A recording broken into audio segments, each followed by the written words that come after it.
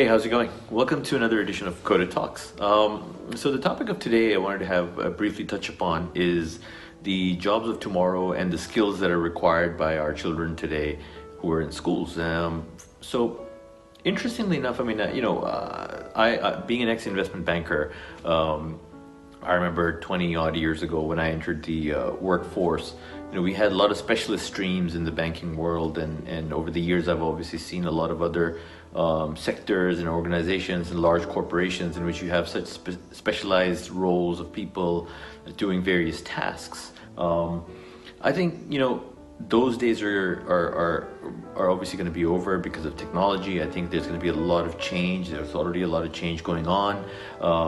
Technology is going to be implemented quite dramatically and exponentially over the coming decade. A lot of the jobs today are not going to exist tomorrow. If you recall, in one of the previous episodes, I did mention that I think about 60-70% of the jobs that will be are not even created today, don't even exist today, that will be there in about 10-15 years from now. So what does that mean? It basically means that our children have to be educated accordingly.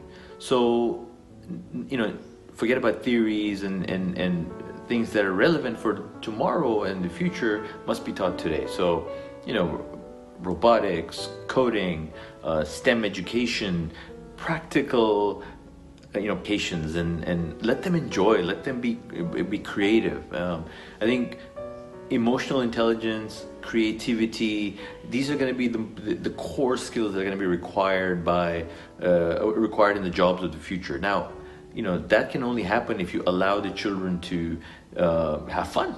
They should play. Encourage them to play. Encourage them to be creative, to create using their hands, in various subject matters. Now, Coded Minds is definitely trying to do that, and every subject we offer is project based, and every subject is tailored, thinking of the future.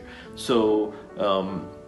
I really encourage you guys to let your kids play, let your kids get dirty in the playground, let your kids invent, let your kids build blocks, let your kids play with Legos, let your kids, play with wires, and let them, it's okay, let them make mistakes and learn from their mistakes and be creative. So, encourage them to play. Play should become a requirement in schools going forward. That's what I think.